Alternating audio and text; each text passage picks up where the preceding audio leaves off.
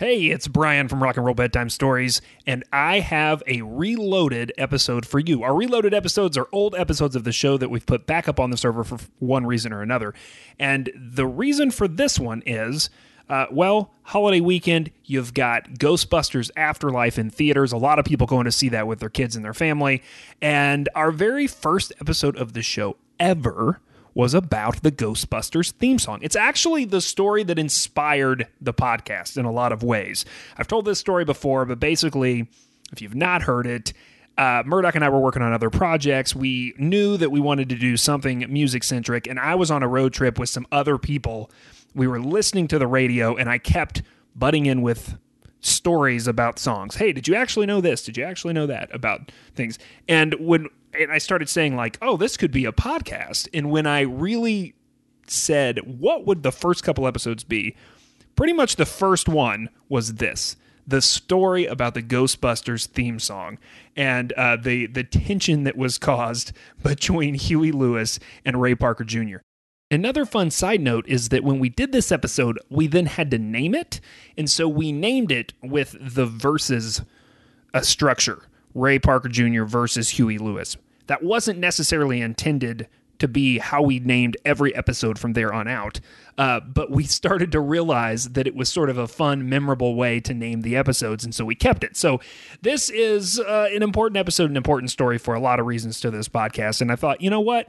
If you're new to the show and you've not gotten to experience it, it's a really fun one. It's timely again. It's timely a lot because Ghostbusters comes up a lot in pop culture, but it's just it's a really interesting, fun story that's about something fun, and I hope you enjoy it on your holiday weekend. So, without further ado, I'm going to jump you right into the start of the story from the very first episode of Rock and Roll Bedtime Stories way back in November of 2019, before we even really knew what pivoting or pandemics or any of that stuff was.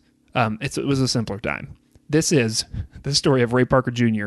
versus Huey Lewis and the story of the Ghostbusters theme song. It's Rock and Roll Bedtime Stories.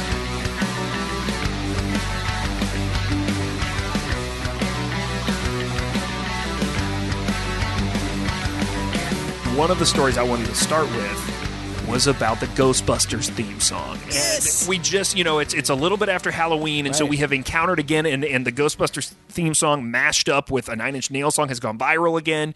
And so people are thinking about it. And there was the one, I heard the one this morning where it was a subtle edit of it where it was just called Bustin'. So it's just him, and he's going, busted.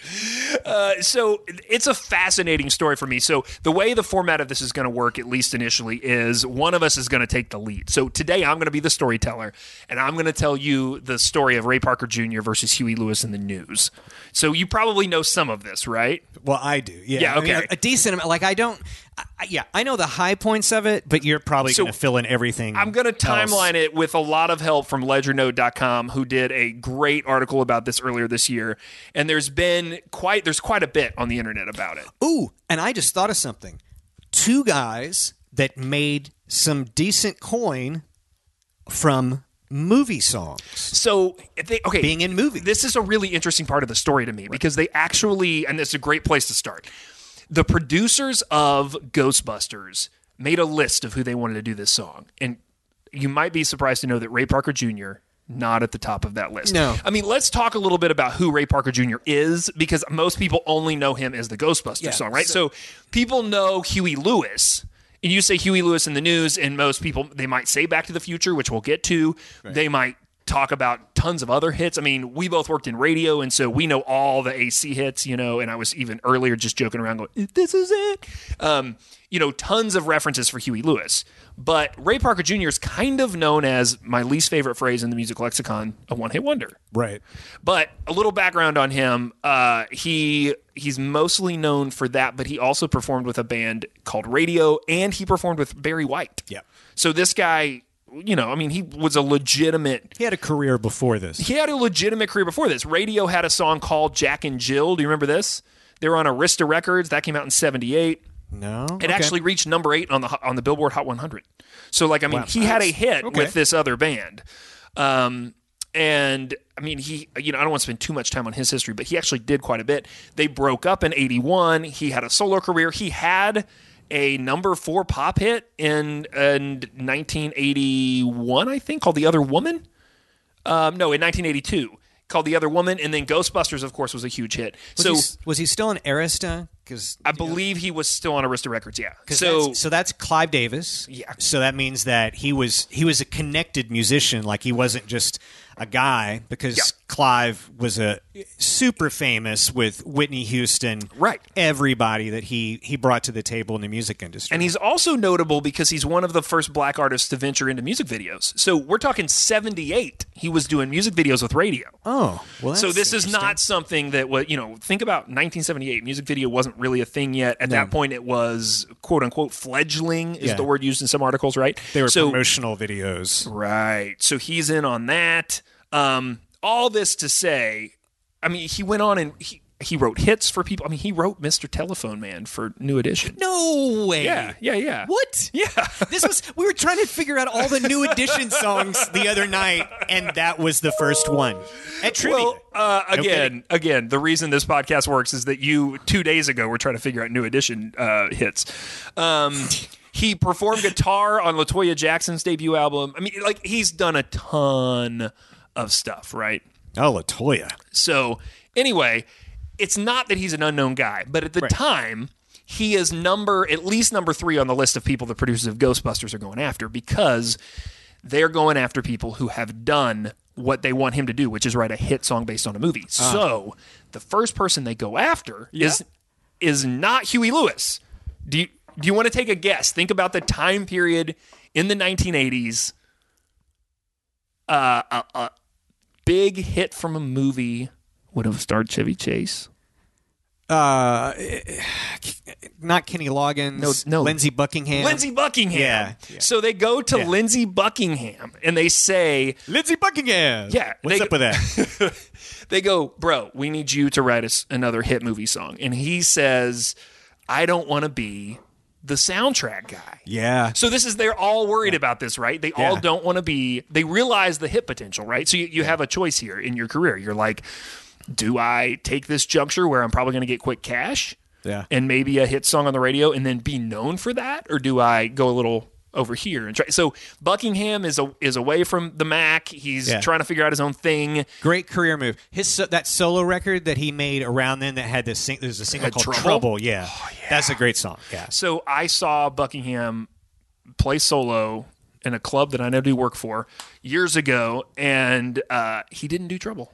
I'm almost positive he didn't do Trouble, and I couldn't believe he didn't do Trouble. He did some Fleetwood Mac stuff, but he didn't do that. Anyway, So Lindsey Buckingham says no. He passes. So they go to Huey Lewis. Oh, I didn't know that he was in. Okay, keep going. So they go to Huey Lewis. All right. And they go, bro, we want you to do this song for this movie.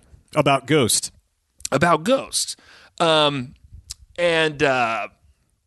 He, at the time, remember, Huey Lewis and the News are killing it. Yeah. Think about the pitch, too. Like, whatever studio that was, big studio. Yeah. We have a movie, and it stars Bill Murray and Dan Aykroyd. Yeah. I mean, so, like... Rick Moranis. The guys at Ledger Note that I'm basing some of the structure of telling the story on, they do a great job of pointing that out. They're like, they knew Ghostbusters was going to be huge. Right. This was like money in the bank. So they... Saw it in the theater, I did. I think they felt like going to these musicians, it was like with a real opportunity. It wasn't like they were trying to having to twist their arm, they thought, because they're like, this is money in the bank for you. So, and this was the golden age of soundtrack songs. Like, we haven't had a lot of that in the last couple decades. There's been a few exceptions, but for the most part, you don't have a ton of that. I'm trying to think of the last big soundtrack song that really crossed it. And the one that comes to mind, weirdly, is Secret Garden from Jerry Maguire. Do you remember that? And I remember there was a radio edit of it. It was a Springsteen song. And there was a radio edit of it where they would actually play on the radio with clips from the movie inside it. I didn't watch that movie until I rented it from Blockbuster. So that movie didn't resonate much with me. I was doing other things with my life other than watching movies. Let's put it that way. So Whatever that was. I don't remember that at all. not to get too distracted, but I know that there are some that have been out there that are big movie songs, but I'm blanking on anything recently. But this is the day and age for that. So they go to Huey Lewis. Huey Lewis says no for a variety of reasons, but one of them is that he is busy with Back to the Future. It's just too loud. Remember, he was the judge. Yeah, just too loud. So what do? They reach out to Ray Parker Jr., their number, which becomes number 3, right? And he goes, Yes. yeah, right. So this is his moment. He's been doing this other stuff, but he's really firmly in African American based music, right? He's working with Motownish stuff, and this is kind of a mainstream opportunity. So he says, "I'll get it done," and they go, "Cool, you got 3 days."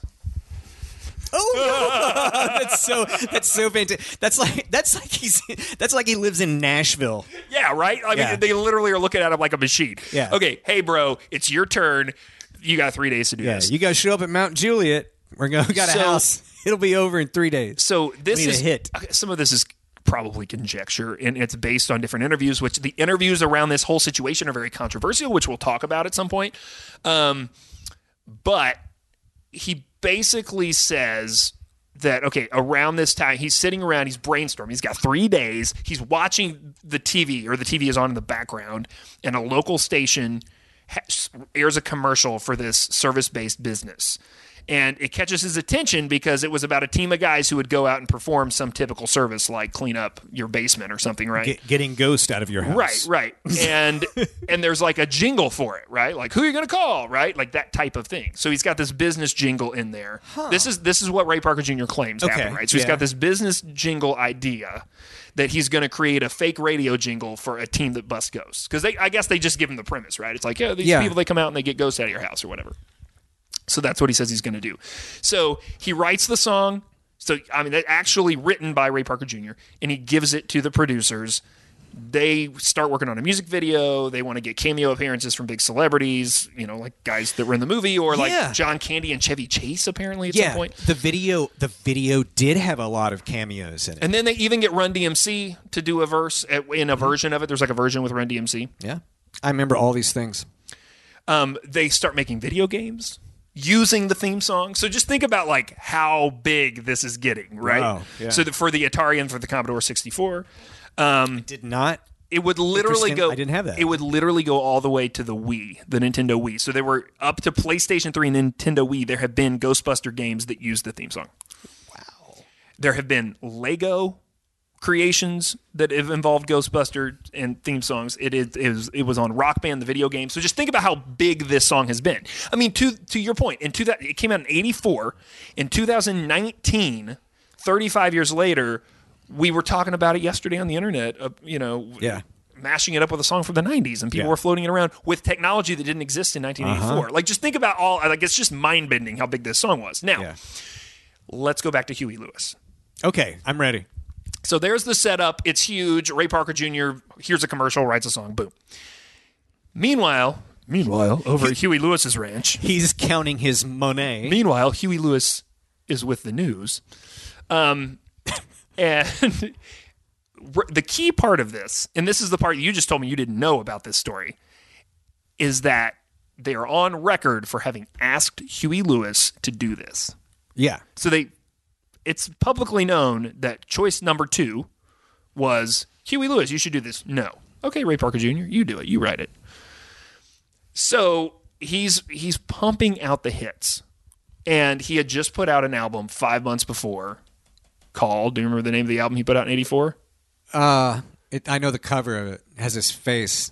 It's not a real photograph. He's standing in front of a pool table. Yeah, it's not a real photograph. No, it's a painting. It's like an artist etching of it. Sports. Yeah, it's the big one. Second single from Sports is called I Want a New Drug. Right. Funny aside, I will tell very quickly that there was a guy when I was in radio who was a big programming boss for one of the big radio companies. Yeah. And he was just, everyone hated him because he was making all these calls that affected all these radio stations across the country. And we started researching him, and we found an air check that had, like in the earlier days of the internet, had floated onto and we found this air check he had created in 1984 giving away Sports cassette copies of sports with a brand new Walkman. So for some reason, every time I think of sports, I think of him doing a cheesy radio voice going, and caller number 3 will win a copy of Huey Lewis and the News Sports. Yeah. And that was back when they all puked, right? Like, right. Think about that song, too. Like, what's that song about? That song was a smash. I want a new drug? That song is about getting a new drug. That song was like, I don't want barbiturates. I don't want speed. I want a new drug. Yeah. Want the wall, man, good. So everyone knows this song, and it's still hot. Yeah, it's still right. It's still super hot, and it clearly is. Yeah, you can speculate. Had a lot of the. It's a lot of the reason that the Ghostbusters producers tried to get Huey Lewis. Okay, so because I Want a New Drug happens before the Back to the Future song. Right? So timeline-wise... Right, here's where we are. This all happens before Back to the Future. So he's working on this unknown quantity at that point called Back to the Future. It's not, he just happens to be doing it. So... Sports, 1985, right? 1984. Oh, yeah. So... that makes sense with the movie. When it comes out, Huey Lewis immediately calls his lawyer. Like, really? I mean, right? So at that point, there's some speculation. It's all speculation. But the speculation is that the producers go to Lindsey Buckingham because of Holiday Road. He says no. They go to Huey Lewis because of I Want a New Drug. It's a giant song. And they're in their heads, they're like, if we had a song like this, it would be awesome. We'll get Huey Lewis to write one. He says no. They're like, okay, how do we get someone to not say no? We don't want 3 no's. 3 strikes, you're out. Right. Let's go to somebody who's not as mainstream, who would love this opportunity, and then we'll just tell them, here's what we want you to do. Who you gonna call? So they call Ray Parker Jr., and they say... It's speculated that they call Ray Parker Jr. and say, we need you to make a song that sounds like I Want a New Drug. And originally, was Ray Parker Jr. considered the sole songwriter of the song? Or was there a producer That's credit? a great question, but I think so. I didn't know this. Because I don't think that anyone else was involved in what's about to happen. Right. Exactly. So... Huey Lewis immediately sues Ray Parker Jr. and Columbia Pictures for ripping him off. I mean, plagiarism is the charge, right? The backstory was too intertwined for anybody to really question whether or not this was a blatant ripoff. I mean, because the original had just been in the top 10 of the charts. So Columbia opted to settle out of court. So Columbia says, okay, we don't think we will win this. Yeah. Because this has been a huge hit. It definitely sounds similar. And maybe we should stop here and... play 2 clips play these 2 things. So in case for some reason you don't know these 2 songs, I don't know why you would listen to this podcast if you don't know these 2 songs, but just to refresh your memory, even the beginning of these 2 songs. So here is Huey Lewis and the News, I Want a New Drug.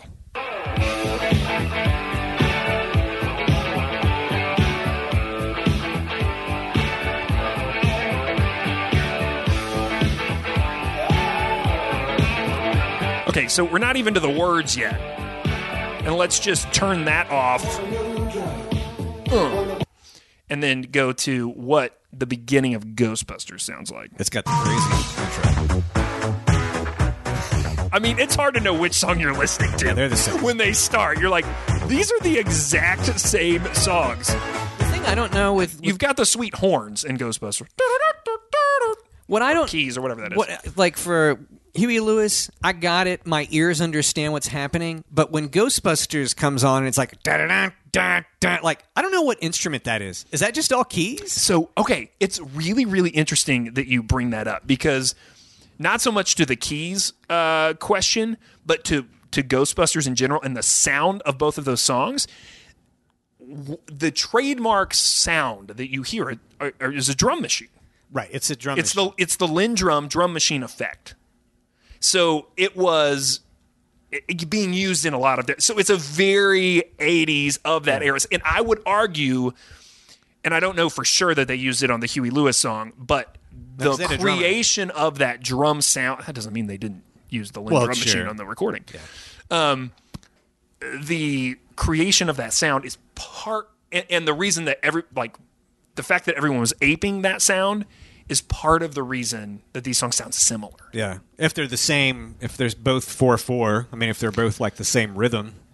So the story only gets more interesting, right? Like, so you think like, okay, so they settle out of court, story over, we move on, whatever. Obviously, Huey Lewis and the News won because they had a huge career. Ray Parker Jr. is basically known for this one song, unless you're into Barry White. So,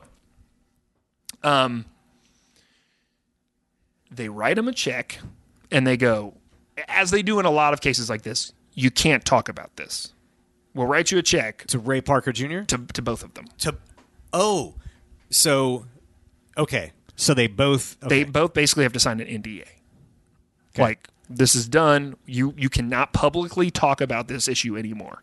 Okay, because we know what happened at some So point. People did- we're getting there. Yeah. So the word on the street is $5 million. for each. No, for Huey Lewis. Columbia Gave him $5 million. pays Huey Lewis $5 million All right. because they basically stole his guitar riff, his bass line, and the drum machine sound and everything else. So that's in 1984-85. Now the story, we're just going to stop there, and we're going to fast forward to the year I graduated high school. Okay, so I was born in 83 to give you perspective, just Right. on the length of this, right? So I was 2 when it happened, and when I'm 18, Huey Lewis does a little show called VH1 Behind the Music. Oh, so that's where it comes out. So remember, I know I watched it, but I don't remember this. remember how huge, just let's take a moment, how huge Behind the Music was as a cultural phenomenon, Yeah. especially for guys like you and me. Yeah, it's like the 60 minutes of, like, but it was like, a zine. And I would say that it was all in the way, it was with the seriousness that they treated the subject matter, Right. because you'd seen rock docs and whatever, but like there was always like it was like you were in that sphere, so you just had to accept it. But this was treated like hard news, Yeah. and it was Right. awesome. So he does Behind the Music, and he I mean, long story short, he breaks the confidentiality agreement. So so it was an airtight. It didn't have like so many years on it. It was an airtight thing, and he breaks it there. He goes on record. This is a quote. This is what he says. The offensive part was not so much that Ray Parker Jr. had ripped this song off. It was kind of symbolic of an industry that won something. So here's, I mean, he doesn't go after Ray. He goes after Columbia, who paid him the $5 million. Just remember this, okay? They wanted our wave, which is a great Huey Lewis way of saying they wanted our popularity or mojo. And he didn't bring his publicist to this They, taping. apparently not. They wanted to buy it, and it's not for sale. In the end, I suppose they were right. I suppose it was for sale because basically they bought it. So, like, he says this on, and of course, so you're the producer at Behind the Music, right? And you have to kind of have figured out what happened here, and that he has an NDA, and you get that on camera. Yeah, you can use that, and you edit that up, and that's when we come back, Holy cow! Huey Lewis will tell us. So VH1 airs the special, because why would you not? And Ray Parker Jr. sitting at home one night. I just like to imagine that he's got like a TV dinner and he's sitting in his living room. And he TV dinner. Hey, it's VH. Hey, man, it doesn't matter how successful you are. TV dinner sometimes it's just hits a spot. So he turns on the TV, and here is this special. And what does he do? He calls his attorney. He calls his lawyer, and he's like, "Now we're suing Huey." I didn't know this happened. Wow. So he sues Huey for breaking the confidentiality contract. And he doesn't mention. Does he? I didn't even really mention Ray Parker Jr. Does he mention him in Behind the in the Music? quote, he says the offensive part was not so much that Ray Parker Jr. ripped us off. Okay, so he mentions his name. So Yeah, but he's he mentions that it happened, which is the whole thing. Yeah. Like, here's $5 million. Don't ever talk about this again. So that's done. So, the previous settlement was based around an agreement to take the secret to the grave. Yeah. It's the only thing you had to do. Don't talk about it anymore. 17 years late. So there's not like, it doesn't run out. 17 years later, it's still in effect. Parker sues Lewis for, quote, an unspecified amount of compensatory, and punitive damages. He basically says, Huey, you got to pay my attorney fees. And he said, he wanted Lewis to pay for his attorney fees. So anyway, this is amazing. Later on, and this was around 2004, so 3 or 4 or 5 years later, Premiere Magazine runs a story celebrating the anniversary of the Ghostbusters movie. Okay. All right? The cat was apparently out of the bag, and this was damage control. The filmmakers in the interview flat out admit that during the editing process of the movie, they were using I Want a New Drug as the temporary background music in the scene that they needed it. They Was it Landis? Who said that? Does it say who? In this great piece, again, from LegendNote.com, which you should check out, they don't cite who said this, but it's actually in this magazine article. Yeah. So they literally were using it as background music as a placeholder. Action! They also admitted that Huey Lewis couldn't commit to writing the theme song, and they literally sent Ray Parker Jr. a scene as inspiration to aid him in writing the version of the song, and it included I Want a New Drug in the scene. Yeah. In the scene. Amazing. Now, if you wanted to speculate, one might say that they actually, you might say that they probably called him and said, just make it sound like this. Yeah, possibly. But we don't know that. It's just conjecture. So, do you think we're done with the lawsuits around this? No. That's the 90s, man. So Behind the Music was forever ago. Now we're all the way... It's 2 decades ago. We're all the way to 2004. Okay. So this whole thing is 20 years old at this point. Yeah. In 2013, fast forward another almost decade, which is only at this point 6 years ago from now. Yeah. 6 years ago, Ray Parker Jr. apparently needed cash. Sure. He saddles up again and sues EMI and Sony. So the publishers, like the record labels. Now, why do you think he sued him?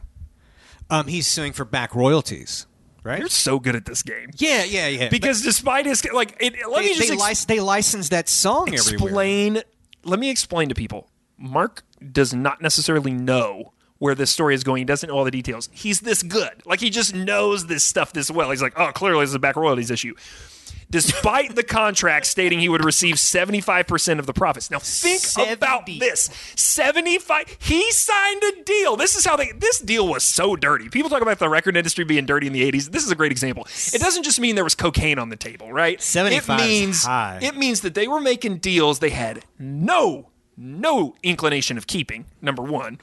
And that they were doing things like sending clips of something with somebody else's song and it being like, hey, bro, just make this song again. Wow. And so he sues them. The contract said 75% of the profits from the Ghostbusters theme song. And despite it having earned over, you want to guess how much money that song has earned? At this point? How much he's netted or how much did he earn? No, just how much did the song earn? So despite the song having earned this amount of money, his royalty checks never got close. $350 million. Yeah, it wasn't that much. $20 million. Okay, I just went for it. But yeah, no, I would have gone that way too. And he got no money. And so it's 2013 and he hasn't gotten paid. Well, he's gotten some. But he's supposed to get 75%. He's supposed to get 75% though. So think about this. So like if you were part of that, if you signed north a of deal, $15 million. Yeah, he was supposed to get around $15 million off of that song. Yeah. And that's enough to be a one-hit wonder for life, right? Like he's probably like, you know what, Barry White likes me, Diana Ross likes me, I don't give a crap if white guy in suburbia cares about my music. Post taxes, $7 million. Yeah, so I mean, he is a millionaire several times over based on this song. But doesn't have the money. But he does. Now, I don't have specifics on what he did get paid. That probably never came out. But he basically, the lawsuit was, you didn't pay me my 75%. Arista was the music publishing company that paid Parker for the song, but they were acquired. So this is where it all gets muddy, yes. Right? They were acquired by Areola? Am I reading that correct? I'm going to say no. I'm pretty sure I'm reading that correctly. And then that company was acquired by BMG, and BMG was acquired by Sony Universal. Right. So think about this. Yeah. So there was probably a little bit of paperwork that didn't get done. They fired Clive Davis in the middle of all this, and people went bonkers because he was the president of Arista, and he didn't do anything. every one of the musicians in that town in L.A., they basically just went around and bashed everybody that was part of that deal, and they got Clive his job. They made another job for Clive. So he got back in there. So he has to know Ray Parker Jr. So, not only all of that, there's another layer to this story. All right. We're still at 2013, all right? Yes. So, There's more. Talking about all the dirty parts of this story, right? And all the dirty things that people did to each other. There is a possibility, and I'm going to be just like the guys at Ledger Note. Again, Ledger Note, you guys did an amazing job on this piece, and you should go back and read the piece in its entirety. But as they say, no one wants to get sued, including me and you. So I'm not going to say this is what happened, but there is another level of speculation that the thievery didn't start with Mr. Parker Jr. There is a possibility, if you think through the annals of pop history and songs that utilized a certain sound, that I Want a New Drug is not entirely original either. All right, that's a rip-off of something else. Can you think back to a 1979 pop hit? It's a tough one for me. Keep going. All right. What else I got? You might remember a band, they went by a single letter. Q? M. M. Oh. One hit wonder for them.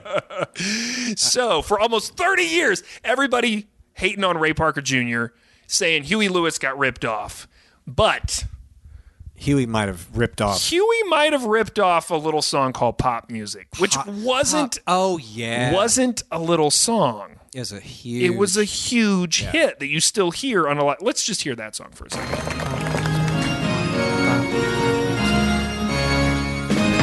We're going to wade through the beginning of... Here we go. And I mean, it's unbelievable. The bass line is the same. Yeah. Dun, dun, dun, dun. I mean, it's literally the same thing. Okay, so what happened? Was there anything, or is this just speculation? This is all speculation. At this point, no one from M has put this together. Yeah. Okay. But you have to wonder, who wrote that bass line? So that's 79. And then, you got Huey a few years later, 83, 84 is the creation of the song. The song comes out in the beginning of 84. Then you've got Ray Parker Jr. at the end of that year putting out Ghostbusters. Now, Robin Scott is the guy that creates that song as part of M. Okay. You don't see him running around suing people, right? Right. But here is what the guys at Ledger Note. This is their consensus, not mine. This is theirs, because I don't want to take credit for this because they have done amazing work on this whole article. Here is how they see it. They say, A, Arista and Sony got paid and still are, especially with all the Ghostbusters sequels. Yeah. There was just one in the last couple of years. Ray Parker Jr. got his fair share of cash and fame. Huey Lewis got $5 million in a settlement, and he got his karma and more money repaid with being a central obsession on the movie and soundtrack of American Psycho. And, yes, and he's playing America's D-list finest casinos right now. And Robin Scott and M didn't get anything. Nothing. No. The guy who actually wrote the bulk of this friggin' song is the only guy not getting paid. Add figures. And I love they end the article at Ledger Note by saying, so I just hopped over to Amazon and bought the CD that featured the original version of that song just to toss this guy a bone. Oh, Pop Music, M. All right. So all this to say, there have been a couple updates since the original version of this article came out. And there have now been other versions of the Ghostbusters theme song made. That we know this, right? Because once the movies come out, we've seen that there's been a version by Fall Out Boy and Missy Elliott. Oh, this is all out of my league. There's a dubstep version, right? So polka. Yeah. Yes, I have no idea. Okay. So it's pretty interesting that there are still people making money off of this. And you're hoping that Ray Parker is still getting paid. And Ray Parker's probably still getting some money. Yeah. Should be getting paid a lot. Robin Scott getting no money. Yeah. Wow. Jared and the guys over at ledgernode.com, thank you for that. That's the first rock and roll bedtime story. Yeah, I know. So I think it sets the tone for what we're trying to do here, which is, it's not necessarily that we're doing all the research or anything, but it's like when we run across these things and these great stories, we'll put them in a format here where on the way to work you can listen to them. And then you can go in to your other buddy, like my buddy that I do this with is Murdoch. And I say, oh my gosh, do you know the full story behind Ghostbusters by Ray Parker Jr.? Yeah. It's like when other people they walk into work and they go, "Do you know the real story about the Mayflower?" And they want to tell you something they learned. They like listen to the podcast. They want to talk about that. And then here we want to talk about what really happened between Ray Parker Jr. and Huey Lewis in the News. I was sitting with a good friend of mine at work who I'm getting to know at a place that I'm doing some work for right now, and he has taken on the nickname Britannica. Because he knows so many random things. And I was talking about something and I noticed him scribbling notes. And he said, "Oh, I just remembered a fact from the documentary I watched on mushrooms last night." And I was like, well, that's how some people choose to live. But instead, I know a whole lot about Ray Parker Jr. and Huey Lewis. Yeah. There you go. Awesome. We'll do it again, and it's going to be your turn to wow me with some musical craziness. Right. I can't wait to tell you. I've got a great rock and roll bedtime story. I already know what we're going to do. So thanks so much for listening to the first episode of this one. And keep telling stories.